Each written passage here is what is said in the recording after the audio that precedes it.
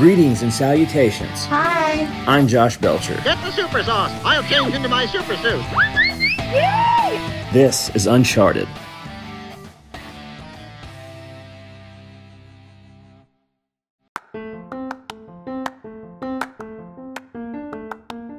Greetings, ladies and gentlemen, boys and girls of all ages, shapes, sorts, and sizes. This is Josh Belcher, host of the Josh Belcher Uncharted podcast.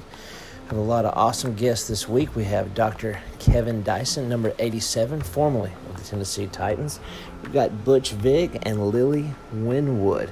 Got a lot of stuff to talk about and a lot of stuff to cover, so I won't spend too much time yakking it up here on the intro. Let's get it going.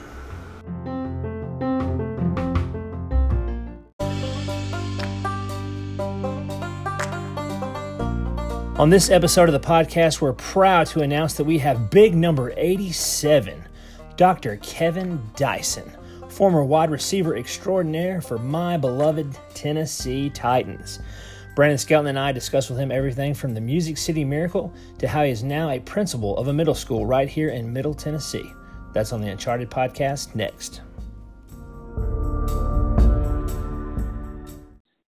All right, proud to have Dr. Kevin Dyson, number 87, the GOAT, wide receiver extraordinaire for my beloved Tennessee Titans on the podcast. Thank you for taking the time, sir. It is truly an honor. Man, absolutely, man. Looking forward to it. Yeah, okay. I'm going to slide over here to Brandon. He's my pal. He is an educator like yourself, and he has some top-notch questions, so I'm going to let him have it. All right.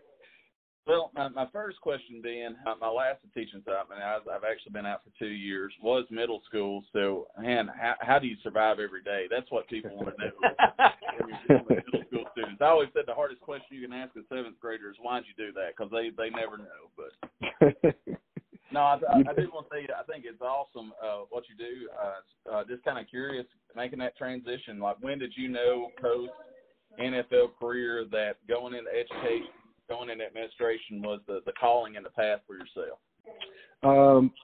I'm not, I was, when you retire from football, there's, you have all things in your mind. You feel like you have an idea of the path you're going.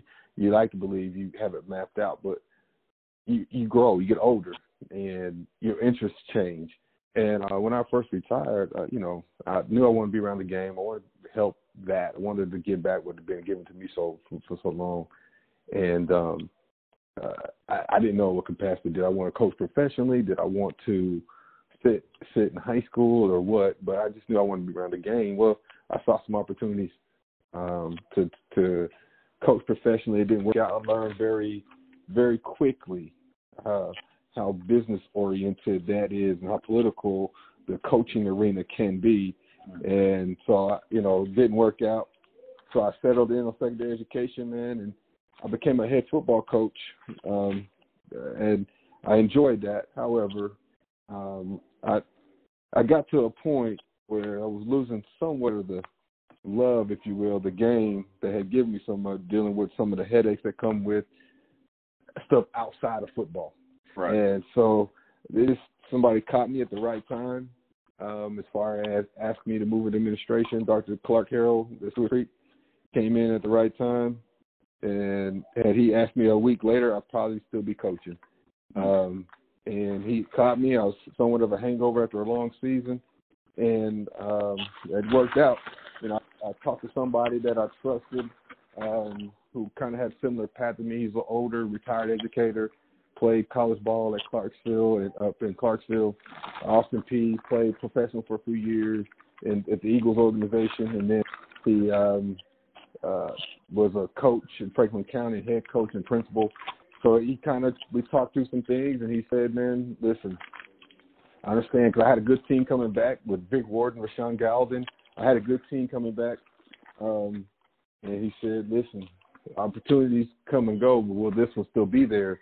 Right. I mean, you said kids come and go, but will this opportunity? And so I thought about it, man, and I took a week to think about it right before Thanksgiving break, and I made the transition. So, it's interesting. I never thought about going into administration. I knew I'd be around kids with some kind of capacity. Just how that looked, I didn't know. And I'm enjoying it. And as you said, man, middle school is just a different animal, man.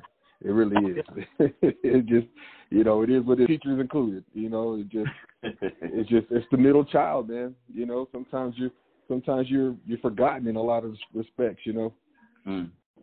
That's what I know this from. I taught for 12 years, coached high school ball, coached middle school ball, and now actually, you know, such yourself, you know, when you're involved in it, if you ever break away, you always look for that opportunity back.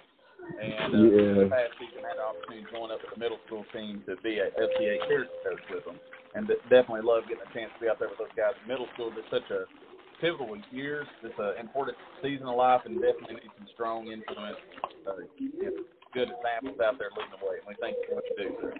Thank you, and I appreciate it, man. I'm just one of many, man. There's a lot of people that been doing this for longer, just getting into it, and man, they are true heroes in this. And I say when I got into this thing early that, you know, and just like anybody else, teachers are definitely underpaid for what their job requires. Any other government job or things like that, considering what educators do, we are literally educating the next president, the next doctor, the next lawyer, the next whatever. We are literally in the midst of that right now in secondary education, and yet they're not paid accordingly, you know, and for the time commitment, the hours invested in it, and for what they do, it's truly underappreciated profession. It's one of the most controversial, whether you talk about presidential debates, whether you talk about just in your your water cool conversation. It's a highly debatable job because parents respect the world but don't want to give you the resources to do it. And so it's, you know, and it's funny. It's funny business, brother. Yes, sir. Well, hey, now, kind of looking at one of the things that you're involved with at the student ministry, and I'd love for you to kind of share a little more about students taking a right stand. I saw that you're on a board with that, correct?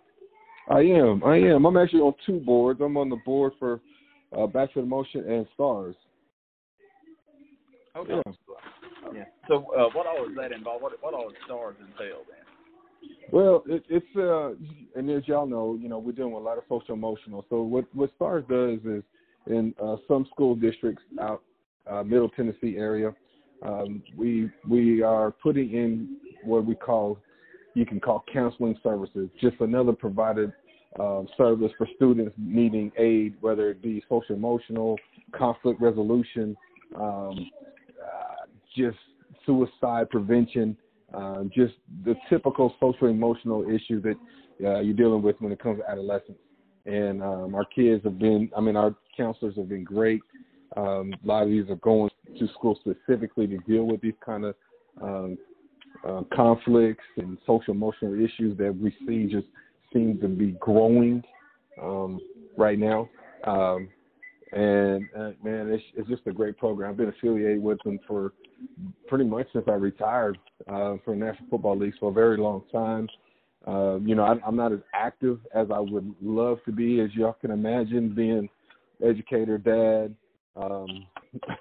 coaching, everything else that I do. It's hard for me to be as active as I would like, but I try to do what I can when I can for any organization I'm affiliated with. But, man, just really is an awesome program. People doing some good things for kids.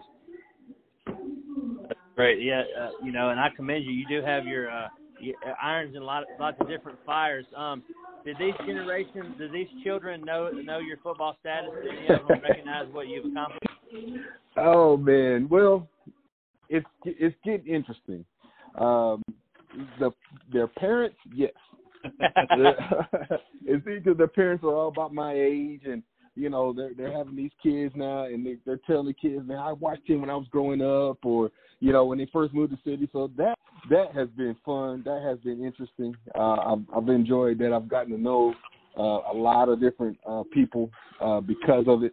So that has been fun.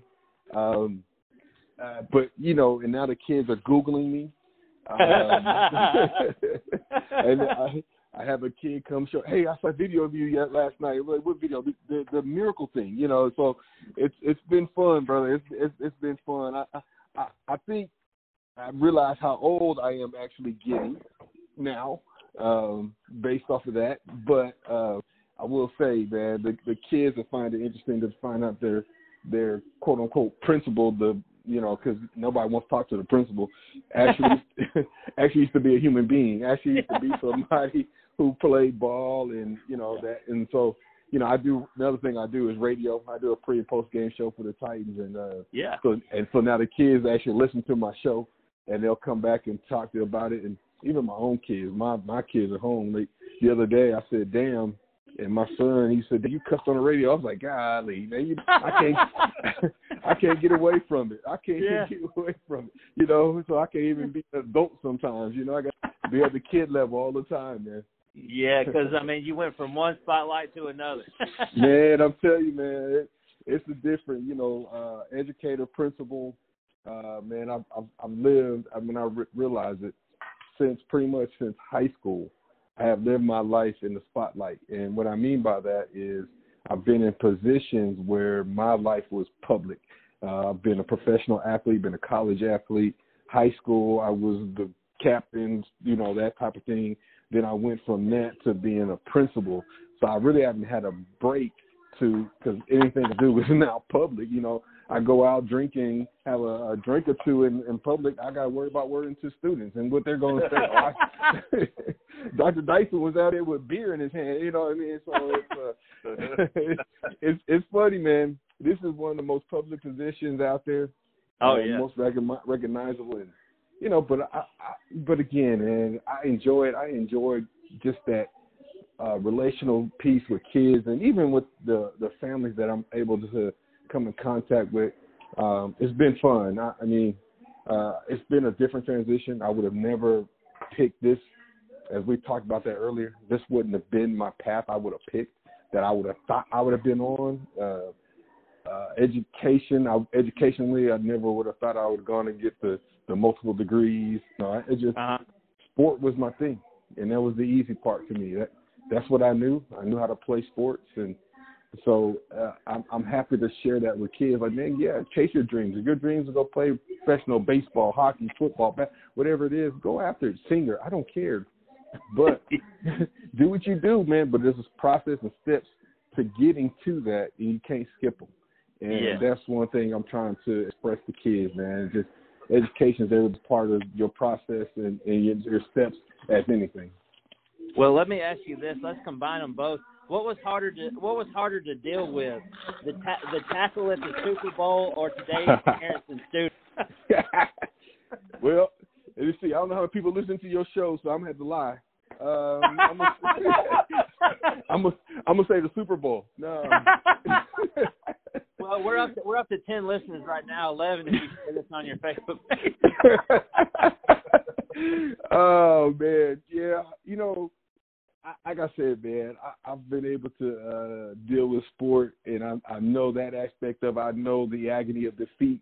I know how to use that as motivation. I know how to overcome that and get over it. Although getting tackled a yard short, the biggest game of my life, was very hard to take. It took me a long time to get over that. But I was able to channel that energy into something positive and motivate me to that next season type thing.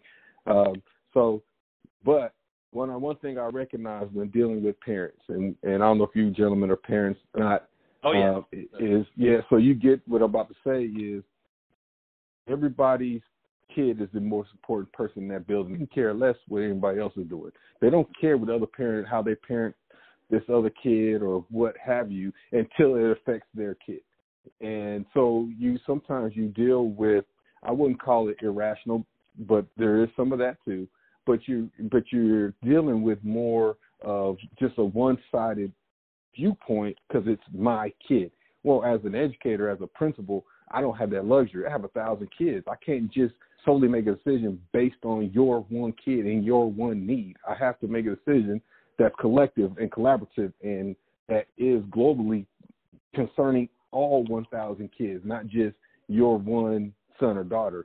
And I think that's a hard thing for parents, and even for me, as a parent, when my kids, I got to keep that in mind when I'm talking to a teacher about my own kids. Like, this is a decision. Yes, I'm here for my kid, but she or he is dealing with 30 kids, or that principal's dealing for however many kids it may be. And so I try to keep that in mind. And even as a coach, you know, you find out real quick that was one of those headaches I had, like I said, that kind of led me to this path, was you find out real quick that, yeah, they want the best 11 best 10 on the field and their kid. You know, you know, they don't care about anything else. They want the best 10 in their kid. Not that he's the best kid or not. To them, he's the best kid. Mm-hmm. You know, you're practicing with him every day. You see what he is or is not doing, and yet they don't care because they came to watch their kid play, and that's all they want to hear about. And so I learned that pretty early on, and that was something hard to deal with because my mom wasn't like that. She could care less. My mom was like, "You go get your education. I don't care about sport." Although she loved watching me play, but she never bothered coaches about how come he's not getting the football, how come he's not starting, how come he doesn't have this much playing time, how come he didn't have this many carries. My mom never worried about that kind of stuff. So that was foreign to me. I heard about it, but before I became coaching and went to secondary education, I had no experience with it. So it's been an adjustment, and I'm getting an understanding. I get it that, you know, like I said, everybody wants what's best for, everybody, but specifically my kid. And so that's been a great learning curve, and hopefully I'm navigating that pretty good. Yeah. Well, let me ask you, talking about the education world, like we just got the call today from Mike at school that it's going to be shut down the next 2 weeks. How's that been on the administration side, trying to lead through just the whole COVID 2020 school year? How's it been going for you guys and just, you know, parents, community? How y'all been working through just the whole ups and downs and the unexpected? Well, man, it's, you know, interestingly enough, you know, I spend the majority of my day now dealing with COVID, contact tracing, and finding out this information, and make sure teachers are doing this, and emailing teachers, this kid's going to be out for XYZ number of days. And so I spend, I don't even know how much time now just on COVID. You know, I don't get to be a quote-unquote instructional leader that you always envision yourself being, because you're dealing with half a day, if not more of your day, dealing with COVID, new policies, new procedures. How are we going to let people in the basketball games and wrestling match and you know, those things that are coming up? We've had, what I have found, we've done our part to help with all the issues with the positive cases. For the most part, most people have tested positive outside of the school, and it might be their father tested positive, so the kids quarantine. Mm-hmm. Or, you know, we had a teacher who had a family member test positive, and so she was quarantined and then ended up positive, and so down there her classes got quarantined. So nobody's really getting it from school, which has been good. However, the numbers increase when you talk about contact tracing and the unknown about this virus, and the better safe than sorry method that they're using with the health department, and they just pull kids because we want to make sure. And I get it to a certain extent. My own kids have also been affected by it at home. I have, because I've had to stay home with them at times to make sure, because they're quarantined for 14 days, even though they have a negative test. So, you know, that whole adjustment's been something for everybody to get used to. I know there's been several families and parents, I sense their frustration. They have emailed me like, my daughter just got off of quarantine. She comes back 1 or 2 days, and now she's back on there again. And again, that's frustrating in a lot of respects. I totally understand that.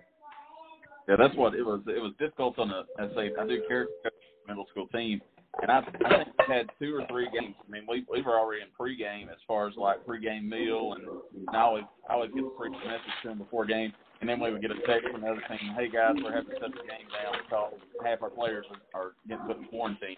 We ended up only playing half our schedule because of it. Yeah, and I can imagine how frustrating that is. And, you know, especially at that level, I think we see higher numbers in the high school and college age. Why? They're more social, you know, and they're more free. Middle school, we don't see as much because they require parents to take them places. And so parents are more cautious about it and more respectful to the virus. And they're like, no, I'm not taking you anywhere. You sit your butt at home, you know. You know, well, the high school kids, they driving and they're going to football games and everything else, and they're having a good old time. So, you know, I think globally, I think you're starting to see those numbers in you see those numbers in high school and maybe even college that are a little higher than maybe they are at the middle school and elementary level. Do you think the stress from COVID is why you got all that gray hair in your beard now? I should hang up right now. Man, I don't know. I think it'll stress me being an educator. No. Man, I'll tell you this, man. Little history fact. I had a little strand of gray since I was like 16, 17 years old in my hair. Yeah, I used to be able to pluck it so you didn't even notice it.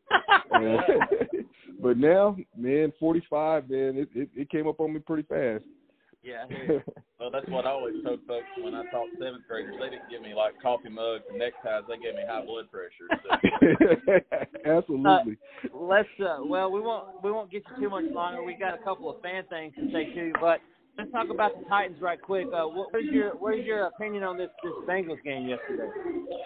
I think I'm frustrated like everybody else. I just, that was the first time I think you saw a chink in the armor to the point where you didn't think they had a shot.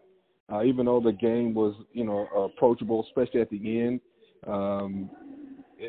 it still didn't have that feel. They just seemed like they were being dominated for whatever reason yesterday. I think part of that is the concerns on defense, especially from third down perspective. I mean, I don't think you can be that successful playing video games giving up 70%, on third down, and let alone the professional ranks. So I sense everybody's frustration, including my own. I think, you let a team I feel like Cincinnati's not a bad team. Their team has been playing good football. They've been in every game except for maybe one, maybe two. And yet, people tend to forget because of their record that they are a professional football team. So, I'm frustrated. I'm advocating to bring Dean Peace back because something's not gelling. We got our all-pro free safety who was non-existent. We got a potential all-pro middle linebacker who's non-existent. We have no sacks from these high-priced defensive ends. So something's going to have to change here soon. And so we'll see what they come up with. Yeah, and in all seriousness, I'm 38 years old and overweight, and I could hit some of them field goals. Well, that too, and bad snaps by a very good long snapper, and now our punter looks like he might have a little hurt from trying to make a tackle. So, it was just a frustrating game, brother. It was. What were they going to do to the Bears? The Bears, interesting enough, their offense is not very good. I mean, they got talent. I just think their quarterback play is average at best, so that helps. But their defense is one of the best in the National Football League. They get after the quarterback. They got one of the best pass rushers in the game, one of the best to ever do it in Khalil Mack, in my opinion. So they pose a lot of dangers, and we'll see what the Titans can come up with, man, because it's going to be a rough one. I think it's going to be a rough one tomorrow or Sunday. Yeah, well, it's coming up, yeah. Yeah, so we'll see how they can handle it. I mean, their offense doesn't scare me, but that doesn't mean anything in that football league, especially if you can't get after the quarterback. Like if you watched the game last night, New Orleans was able to get after Nick Foles, and he was kind of flustered. Will the Titans be able to do that, or will he be able? Because any quarterback in this league, if you give them all day, they can do what they want to do with the ball. They're all good, So we'll see what they come up with. That's it. Fingers crossed. We'll be praying for them. Yeah, absolutely, brother. Dr. Dice, I just want to say, I think the Music City Miracle kind of falls under one of those we all remember where we were at when it happened. For my memory we was actually in a Middle Tennessee mass choir going to practice. And we were sitting in the car. We were late for practice. We're listening to the game. And then, of course, the Bills got up. And so we were like, 16 seconds left, game's over. Went in, did practice. And I remember getting back in the car and we're listening. Like, wait a second, is this right? We won. And, of course, it was, this is the date myself. I was a high school student and didn't have a smartphone. There wasn't the ability to get on unless you did the old dial-up computer. But just listening to it, and I remember when we realized that we won the game, we just about tore that Oldsmobile apart from pure excitement. So, I appreciate the memory. It's definitely a great one. Well, man, I appreciate the story, man. I still hear a lot of different stories, man, and I appreciate every last one of them, man. It's been a fun ride for 20 years, man. It's interesting. I mean, I think of different moments in my life where sports impacted me and made me a fan of different things. I can think about the baby hook that Magic Johnson against the Celtics in the Garden. I can think of Michael Jordan and the floating, hanging double pump shot to beat Cleveland. You know, I can think of different moments that made me a fan of whatever, and I'm happy to be a part of some people's lives like that, man, 20 years later. Yeah, it's beautiful, and it's always meant so much to me as well. And I want to tell you a story. Last year I was sitting at the Bills game with a friend of mine who was a Bills fan, surrounded by their Bills backers or whatever. Yeah. And they show, of course, the Music City Miracle across the screen. This one Bills fan yells, "That's the only play you got." I turn around and I go, "Well, that's really the only play you need." Absolutely. Yeah, it was awesome. Well, let me tell you my fan story, and you may remember it, but you may not, but I always will. I worked at Slammin' Sam's in the Cool Springs Mall when I was a kid. Uh-huh. The little baseball card store. And you would pop in from time to time, and I was in awe of you. You know, I was a youngster myself playing high school football, so you were like larger than life. And the second time you came in, you remembered my name and said, "Hi, Josh," and that was like my Super Bowl. I felt like this is actually that now that you say that, I do remember that, man. That was up there by the cookie place up there upstairs. That's it. Absolutely, yeah. Yeah, now that you remember, I do remember that now. You should have led with that, man. You led with that. This whole conversation, I didn't know who I was talking to. Now you're gonna lead with that. Yeah, it's like exactly. It's like, yeah, Josh from 1990 or whatever. But anyway, he said, "Hey, Josh, how you doing?" And I was like, "Oh my gosh, I feel like the coolest guy in the world." Yeah, I do remember that, brother. Yeah, it's funny. Man, it's a long time. Yeah, now, anyway, you were a kid then. Yeah, but like I said, the greatest feeling ever was with the Miracle, and then like one of the worst one, of course, was with the tackle. But either way, you're always going to be a champion to me, and the greatest wide receiver that ever played for my beloved Titans. And I just want to say, God bless you, Dr. Dice. Keep it up, and thank you for taking the time. Absolutely, brother. I appreciate y'all, man. And anytime, man, we can always chop it up. Have fun.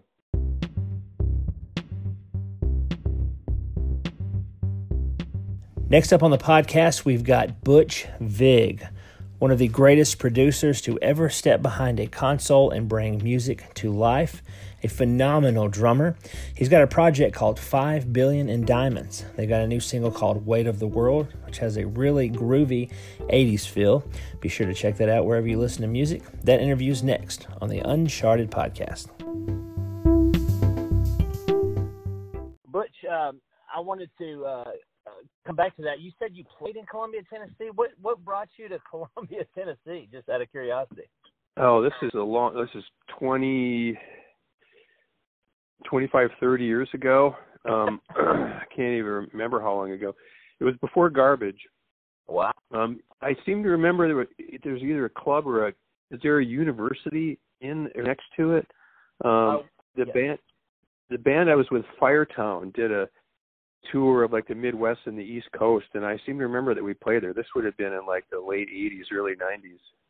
That's awesome. Yeah, we have a little community college called Columbia State. They have a really nice charity theater, and every year they do like a concert series, so I could totally see that. That's awesome. Yeah, but it was a long time ago, friend, a long time ago. That's still really cool. Well, anyway, when you said that, it kind of floored me. But let's talk about 5 Billion in Diamonds, this super group. This song is groovy, man. This The Weight of the World. It to me, it's got like an 80s feel to it. Is this an intentional thing?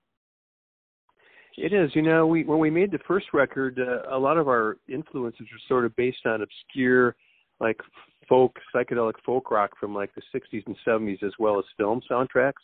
Nice. And when we started writing Divine Accidents, we let some influences from the 80s and even the 90s creep in, but I can hear like the Psychedelic Furs and the Cure and the Smiths and the band called Da. I can hear a lot of those different bands in some of the influences on the new album. Yeah, maybe a little hint of Depeche Mode, a little bit in there, I thought, maybe. Oh, yeah, and I love Depeche Mode. I love them. Violator is one of my top 20 albums of all time. That's awesome. That's cool. Yeah, because listening to it, I dug the sound. I was like, man, this has got a whole theme to it. And I did read you were talking about like a soundtrack, like it was described as a imaginary film soundtrack. But like, what film would this be put to? Like, what would the characters be like, and all that good stuff? Well, James Grillo, one of the members of the band, who's a DJ, sort of had the idea that our music would be based around like some B movies, like sort of like sub James Bond movies from the '60s, but not as good as Bond. Yeah, like a really quirky B movie. Although at this particular song, Ebbot Lundberg sings it, and he's Swedish. He's from the band Soundtrack of Our Lives, and the way he sings it, the lyrics are quite dark, but he sort of makes it seem joyous, like he's happy that the world is so effed up. yeah, exactly.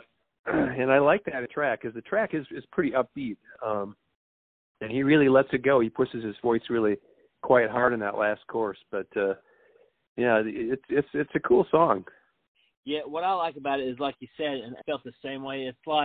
It's kind of like a song saying, well, the world is completely upside down, so we just make do with what we've got. Like, we just got to make the best out of what we're working with.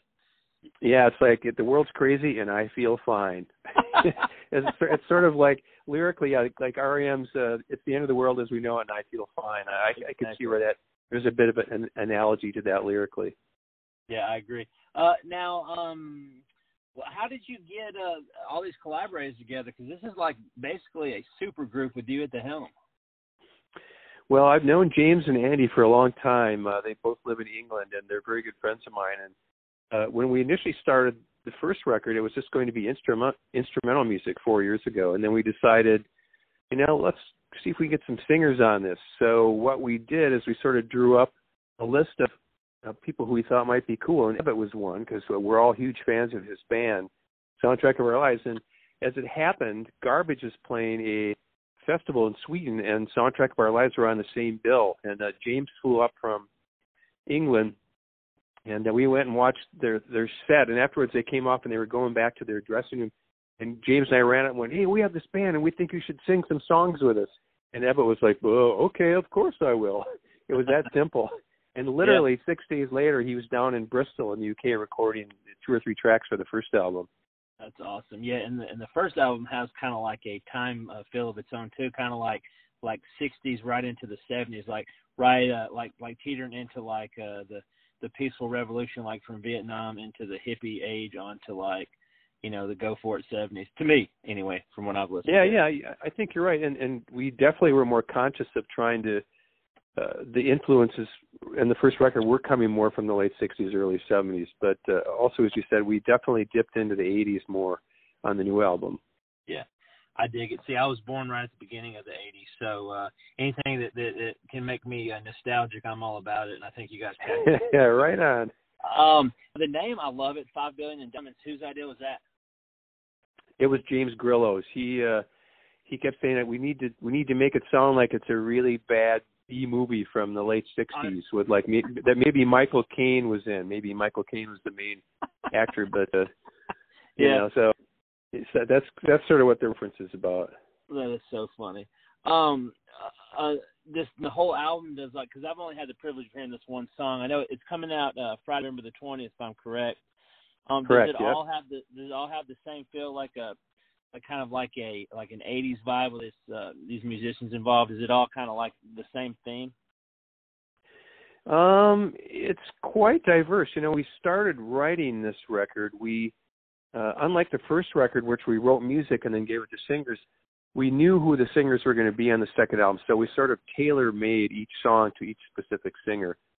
And some of the songs, like the Divine Accidents, the first track on the record that Ebbot sings, is sort of got a little bit of a 60s Kinks vibe to it. There's a ringy 12-string guitar in it. Ebbot sings that, but also I hear a little bit of early 90s in it.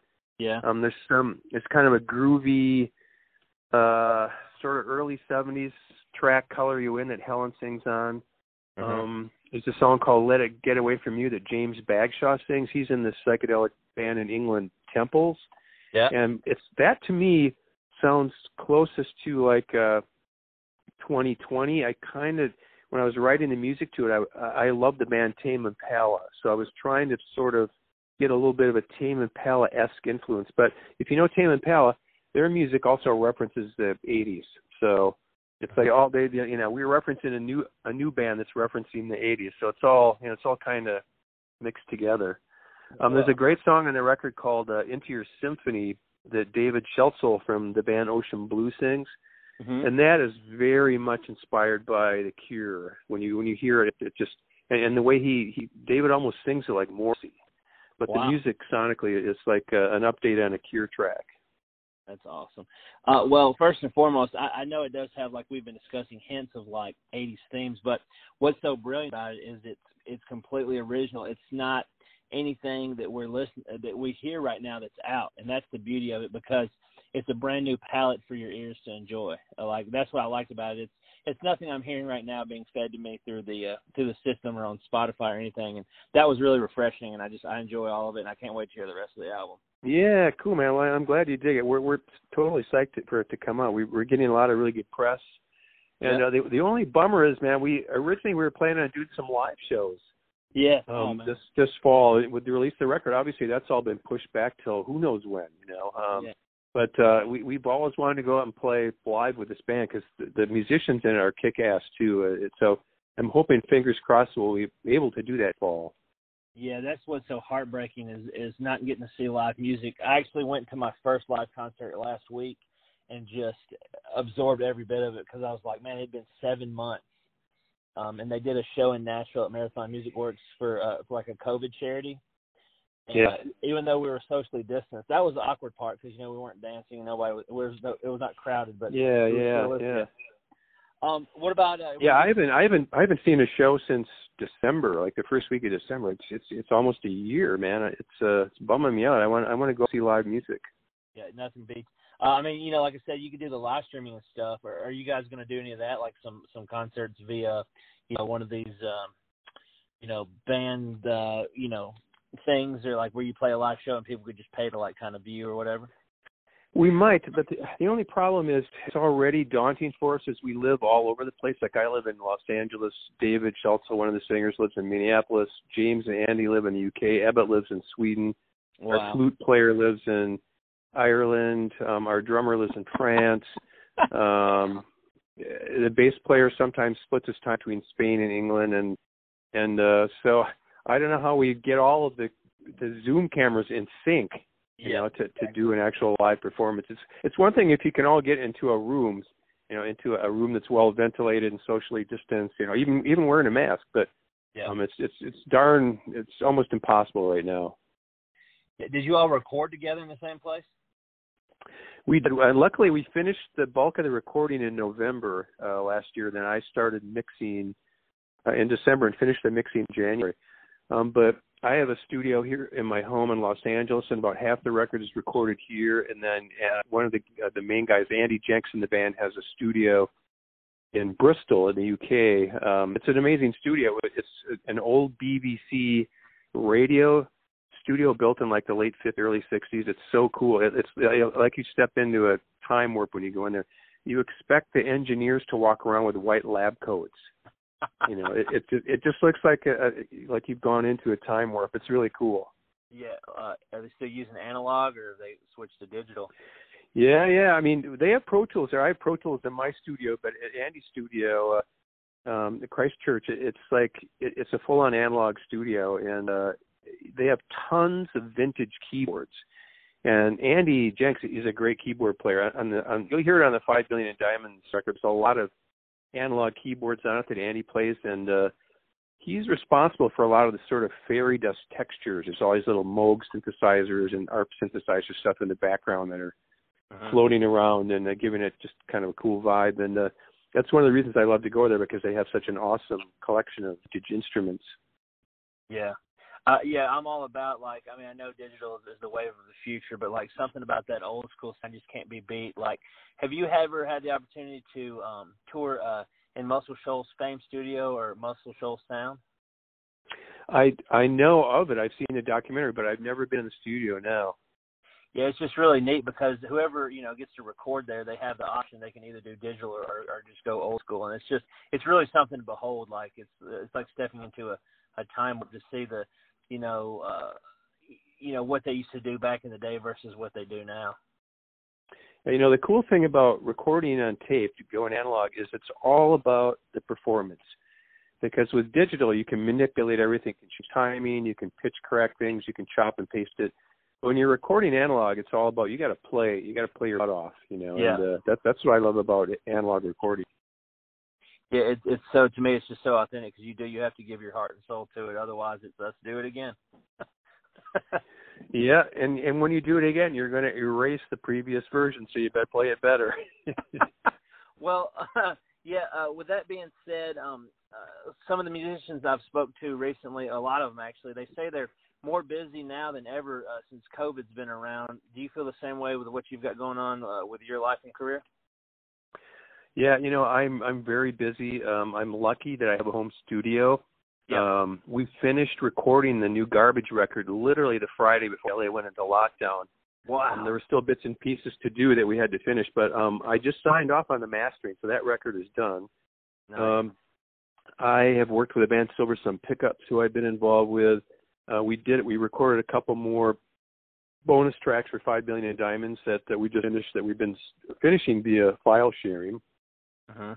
I also I've been working on some software instruments. I work with a company called Native Instruments, and I made a Butch Vig drums, like a drum machine that you can play on your computer. And that was really fun because it was really, really tweaky, taking drums and really stressing them and tweaking them. And it's just for me, just being a total lab rat in the studio. I just get to make crazy sounds. And I also did a lot of pro bono work for soundtrack music for the election. Most of it was nonpartisan, basically just telling people to vote. And that was really interesting, just to be involved with making little video clips and stuff, and just trying to help, So, and we have an election upon us, so who knows what kind of chaos there'll be over the next couple of days. That's it. I'm going to treat it just like Halloween. I'm just going to go board up in my room. But I'm with you, though, on the importance of voting. Like, ever since I've been of age, I feel like, with all the servicemen and women that have served and fought, it's my right to do it. And I'm the same way with you. I don't stress what candidate to go, just as long as you get out there and exercise your right. And, it's almost like your duty to get out there and, cast your ballot, because otherwise the end result, you really can't do any complaining, I wouldn't think. Yeah, and it's like you said, you want your voice to be heard. It's not even just about Canada; it's about all sorts of issues and propositions and wherever you live. And you want to make sure that in the United States, we're lucky that we can do this. A lot of countries they can't vote; they're run by a dictator. So we still have that right here, and so you need to exercise that. So I'm excited to see the election results, but I think it might be chaotic for a couple of days, just the way things have been. Yeah, that's what I'm worried about, because whatever side of the fence you're on, I really wish, because the way I feel about it, and I'm not just saying this to say it, but whoever wins, whether it's whoever I picked or whoever somebody else did, that's still the free country's leader. We have a system to where we're allowed to do that. I wish everybody could just be amicable about it and not get out here and try to start a full-on, protest or anything violent. I agree. I just want there to be a clear winner, and then there's no chaos or no protests or anybody getting killed or injured. Just like let's just make sense of it and get a solid decision. Yeah, that's right. That's just the only way to be in, and that's what I hope for. Whether I get it or not, it's a whole other story. But anyway, we'll hop out of that. I wanted to ask you, being a Nashvilleian most of my life, have you ever been a part of or thought about producing or playing on a country album? I would love to do that. I've worked with some country singers in the past, none very big, none that you would know from Nashville, but when I was in Madison, there were a fair amount of country artists that played around the area there, and they used to come. I had a recording studio called Smart Studios and recorded some of the artists there. I worked with a singer-songwriter, Freddie Johnston. Oh, he's phenomenal, man. Love Freddie. Yeah, he's not country, but he's acoustic guitar and very plaintive, beautiful. Almost his songs almost remind me of Cormac McCarthy short stories. And I would love to do it, but everybody always associates me with making big, loud rock records. But I love all different kinds of music. So I think I'd be good recording country artists, because as a producer, I'm always very keenly aware how important the song is. The song's always the king. Yeah.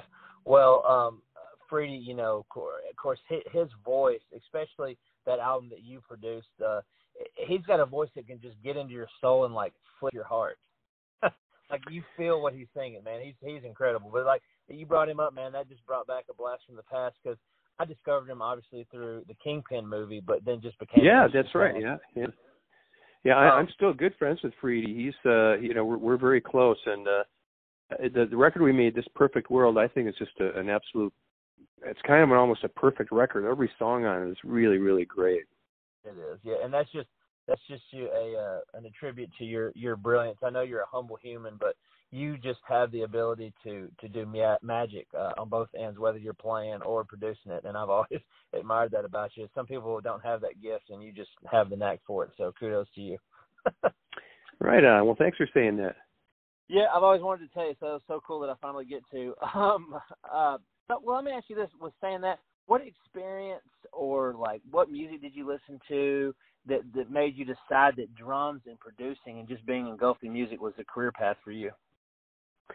Well, when I was a kid, I was lucky. My mom was a music teacher, and she exposed me to tons of different styles of music. I mean, she played the Beatles, she played Frank Sinatra and the Tijuana Brass, she played musicals and jazz music. And then growing up in a small town in Wisconsin, I also heard polka music on the radio and country music. So I have never felt elitist about music. But when I went to UW Madison, and I went into film school there, and that was right around the time like new wave and punk was coming out. And when I heard those kind of bands, I felt there was a very DIY attitude to it. I mean, a band like the Ramones, if they can play in a band, I can play in a band too. So I kind of felt a kinship to a lot of the bands that came out of the punk and new wave movement, and that's why I started playing in bands, and that's why I wanted to become a engineer and a producer.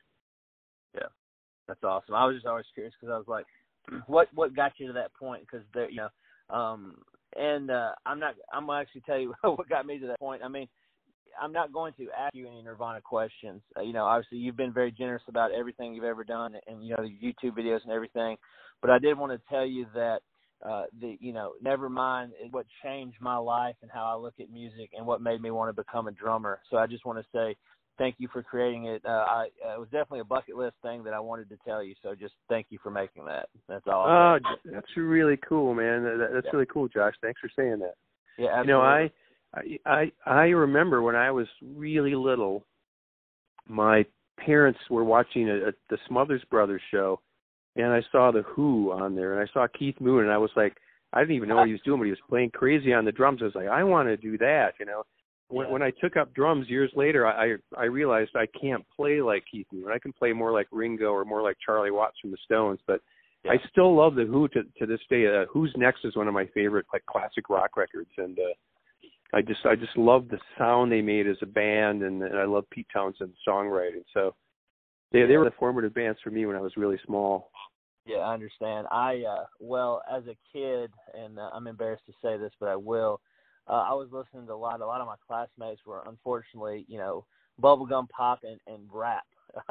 And then I had a cousin named Stacy, and like I said, I was about 11, and she had a CD. I know people now don't know what that is, but had a CD of Nevermind and gave it to me.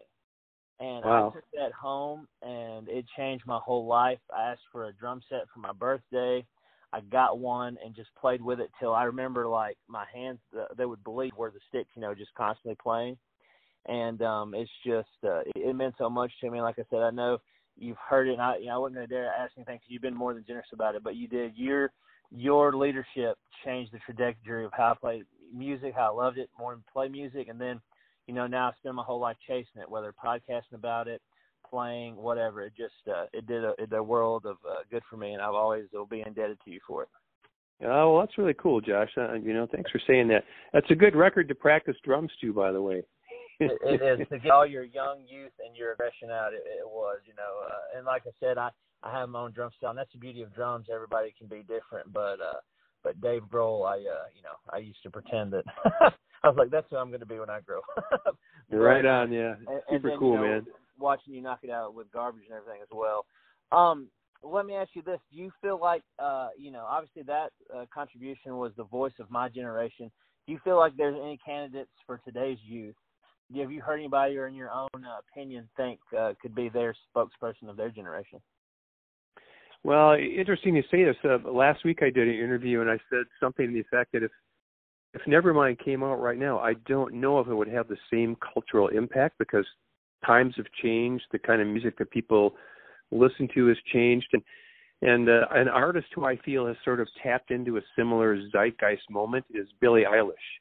Yeah. I mean, she's really just set the world on fire. I mean, completely different sounding than Nirvana, but there's something about her that is speaking to a generation of kids the way Nevermind spoke to a generation of kids, 25 years ago. Yeah, I didn't think about that, but you're absolutely right. That young lady, she is making a tidal wave of difference because even my daughter, who is now 20, she's liking the Billie Eilish, and I'm at the age now. I'm 38, and I've kind of teetered off listening to new stuff unless somebody tells me about it. So well, it's I've known Billie since she was a little kid because they live in the neighborhood here, and she lived in the neighborhood with her parents, and her mom Maggie was my daughter's first music teacher. Wow! And cool. I've seen her and Phineas since they were like 10 years old, and now they're before COVID hit, they were headlining arenas around the world. Yeah. And they're working on a new record now. But anyway, it just, what I'm saying is somehow when her record came out last year, won all the Grammy Awards and stuff, but it just sounded fresh. Mm-hmm. And I think people are always looking for something that's going to turn their heads. The reason Nevermind was a success at the time because it didn't sound like anything else. And that when Billie's record came out, even though there's hip hop elements and there's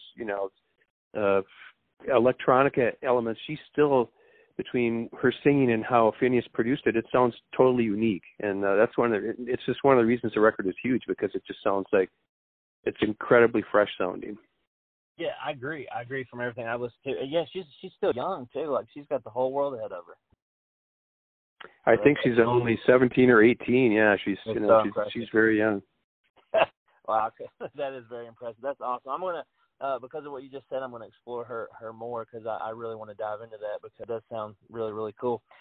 You did mention Garbage for a brief second. So you said, when is that album available? And obviously you can't tour, but what's going on with that?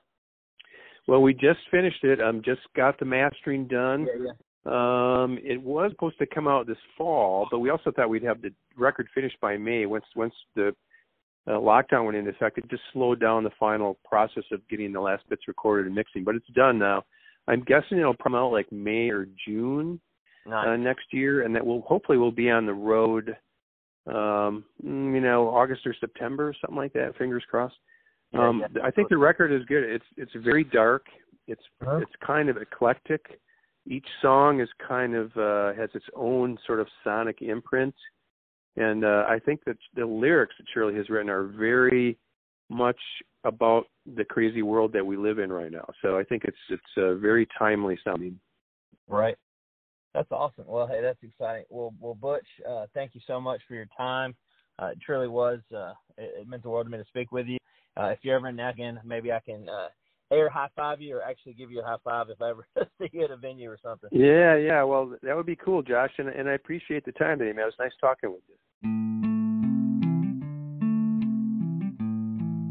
Our next guest on the podcast is Lily Winwood, a phenomenal singer-songwriter, a Nashville, Tennessee native. Her newest single is called Few More Records. You can check that out wherever you listen to music. Her debut album is called Time Well Spent. It's expected to be released early 2021. That interview's coming up right now. Enjoy.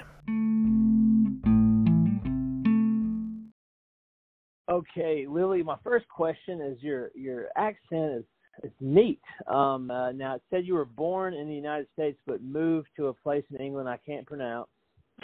So where were you born originally? Yeah, so I was born in Nashville. Nice. But I grew up in Gloucestershire, England, which is probably the word that you can't pronounce. Yeah. It's interesting, and I feel I've been in Nashville now for about 7 years, so I have this weird kind of like twang every once in a while. So many people think I'm Australian. Really? Do you say y'all? Do you know what? Depending on how many drinks I've had, maybe. Well, anyway, I was just kind of curious because I saw that, and I didn't want to butcher the name of that town, so I figured I'd let you educate me on it. But right. Anyway, listen to the single "Few More Records." I like it. I mean, it's very it's catchy and it's deep. It's like it's got a good rhythm, but the lyrics are they're in there. It's like a John Prine song, I guess you could say. It's what made me think of the first time I heard it. Wow, thank you. That's what a comparison. Thank you so much. Yeah, I mean, I know he's all in the news everywhere, but it's one of those songs where, like, you can really get into it, but it's got so many complexities to it. I just thought that's what that is, you know, without trying to, you know, run his name anywhere. But, yeah, that's what I right. Very groovy.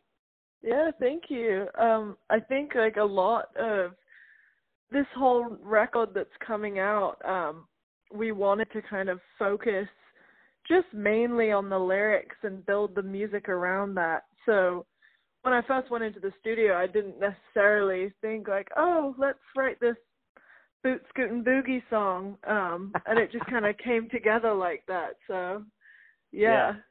It's just like you got so much going on in the song, but, you know, on top of that, you got to make sure you sell a few more records. I just like it. I'm digging it.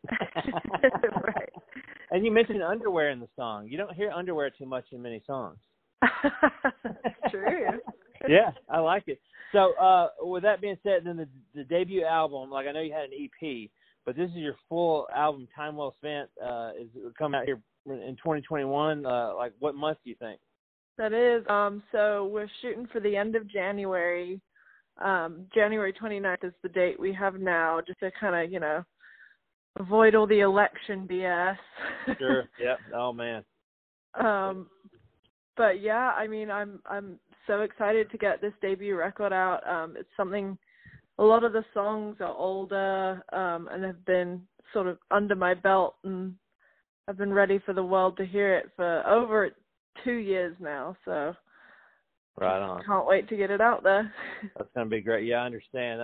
You're talking about the election and everything. It's like every time I turn on social media, it's like I know how to vote. You don't have to remind me every time. I know. You know, exactly. I'm wanting to listen to some music or look at Yeah, I voted just for the selfie. Yeah, here, I've got the sticker. Okay, you don't have to remind me anymore. Right.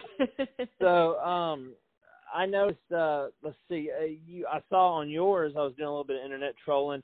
You played at Kimbrough's, which is a pretty rocking spot. Are you a regular over there amongst all the stuff they've got going on? Kimbrough's, yeah. I love it over there. Yeah, it's fantastic because it's like it used to be a little house, but every 5 feet there's somebody with something in their hands picking and playing. Oh my gosh, I know.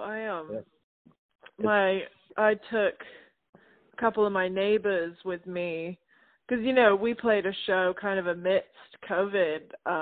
We didn't really know, like, what it was going to be like. And, you know, of course, none of my neighbors had been out or anything like that. So I was like, hey, why don't you guys come to a show and just get out of the house for a second? Yeah. And I took them all out there, and they're like, what is this place? Like, who are all these people playing? And just kind of thought it was such a cool place. And I agree. Like, even in the heart of downtown Franklin, it's a wonderful bar. I love it. Yeah, it's fantastic. See, I was born and raised in Franklin back when the only thing you had to do was hang out on the square. So it's right.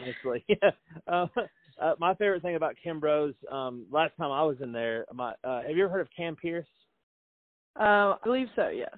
Okay, anyway, he's a staple there. My friend Sam plays mandolin for him, and I'm there showing my support, and I'm sitting down, and you know how the tables are crowded, and this young lady sits next to me, and we just start talking. No big deal. You know, she's talking about, I just moved here, and I do this, and so on and so forth, and I'm bragging on my friend.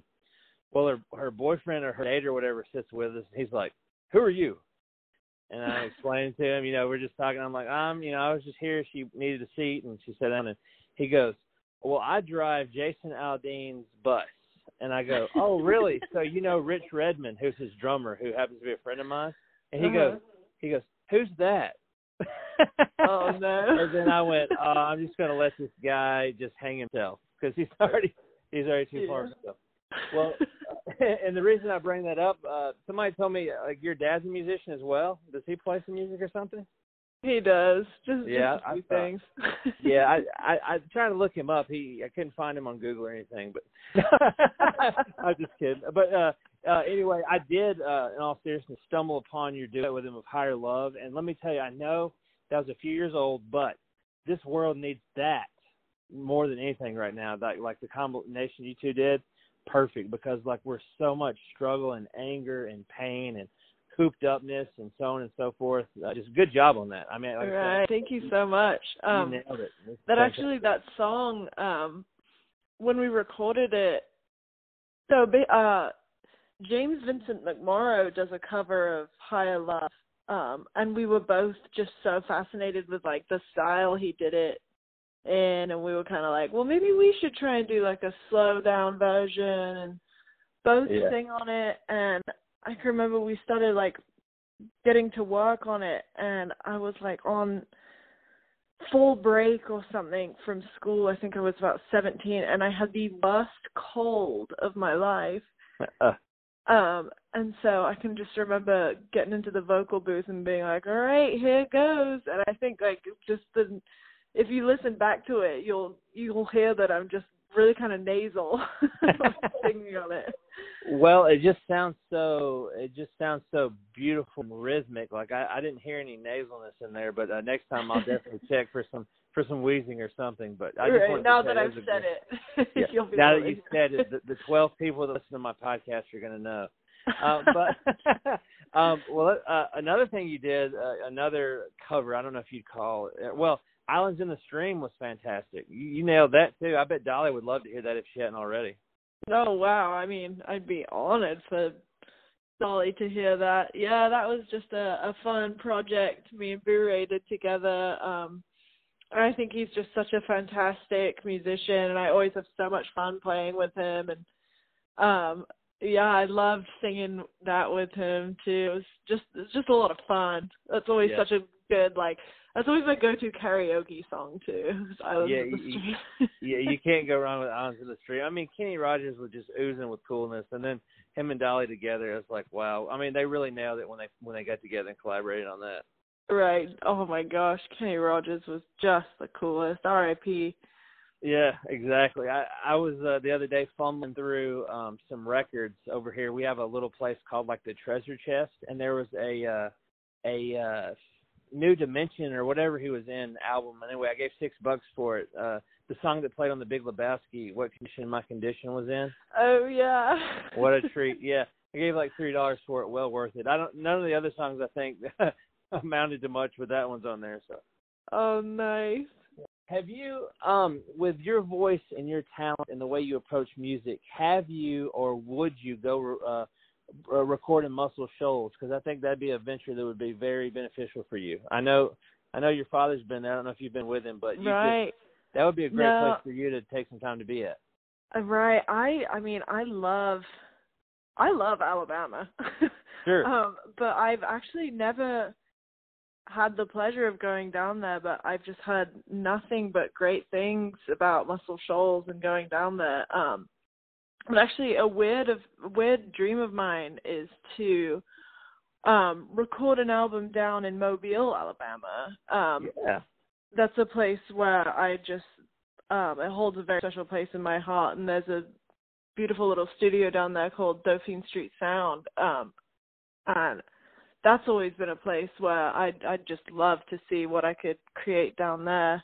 But no, I mean, that's definitely on my bucket list, is to make it down to Muscle Shoals one day. Yeah, I was about to say, just hit them all. Muscle Shoals is just oozing with magic. You know, I unfortunately hadn't spent too much time thinking about it until I watched the DVD, and then go down there and, of course, tour the studios, and you feel like you've been to like the musical Disneyland or something. It's just incredible. Yeah. I know. I really have no excuse, do I? It's not very far. It's not. It's literally maybe. Let's see. You said you're in Nashville. From where I'm at, which is close to Spring Hill, it's probably like 2 hours and 30 minutes. So maybe a solid 3 from Nash Vegas. Yeah. Yeah, not too bad. Well, sounds like I've got a road trip in my near future. Yeah. Well, unfortunately though, right now you have to go online and like book an appointment because you only have 10 people at a time and masks and so on and so forth. So, but with this album and this new single, is there any touring or any online streaming concerts, or what are you doing in support of, or are you just playing the waiting game? So do you know what? It is just a bit of a cloud of fog right now. I'm sort of waiting it out to see if venues are going to be opening up. But mostly right now it's looking at online streaming, live shows. I've been doing a bit of just recording in my backyard of me and my band. A couple videos that I'm just going to use as content for people. And yeah, that's honestly about as far as I've gone. This whole pandemic has really kind of, put a damper on touring. So hopefully that'll be back up in the new year. Yeah, it's insane. Tonight I'm going to Marathon Music Works. It's my first show in 7 months. Oh, wow. Who's playing? They're called Rise Above. It's one of the guys from Rascal Flatts, the former drummer of Journey, and the guy that used to sing for Chicago. So I'm thinking it's a night of like 80s hair metal. Yeah, they're donating all the proceeds to COVID. Oh, nice. And like if you've been in a marathon, you're used to kind of like standing, but this is all seated, so this is going to be different, I think. Oh, interesting. Wow. Because I'm a dancer. I'm one of the guys that doesn't dance very well, but wants to dance and do all that, and it's going to be hard as a seated position. So. Oh, wow. I just recently went to the Caverns out in near McMinnville, Tennessee. Have you heard of those? Yes. Above ground caves. I went and saw Jason Isbell, and they have you in these pods basically, where it's I think 4 people. Either you pay for 2 people to a pod or 4 people to a pod or whatever.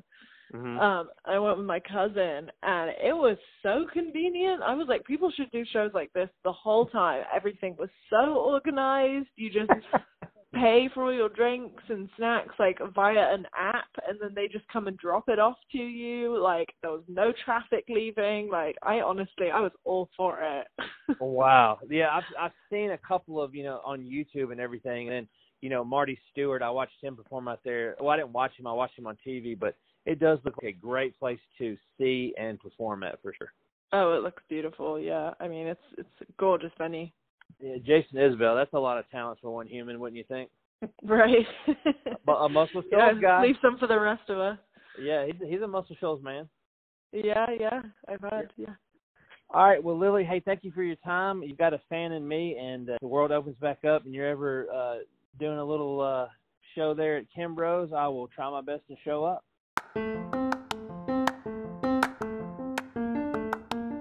And that wraps up this episode of the Josh Belcher Uncharted podcast. Special thanks to my amazing guests, Dr. Kevin Dyson, Butch Vig, and Lily Winwood.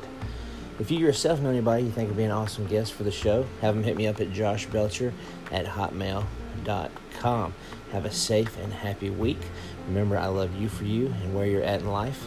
And as always, we'll catch you next time. All right, goodbye, everybody.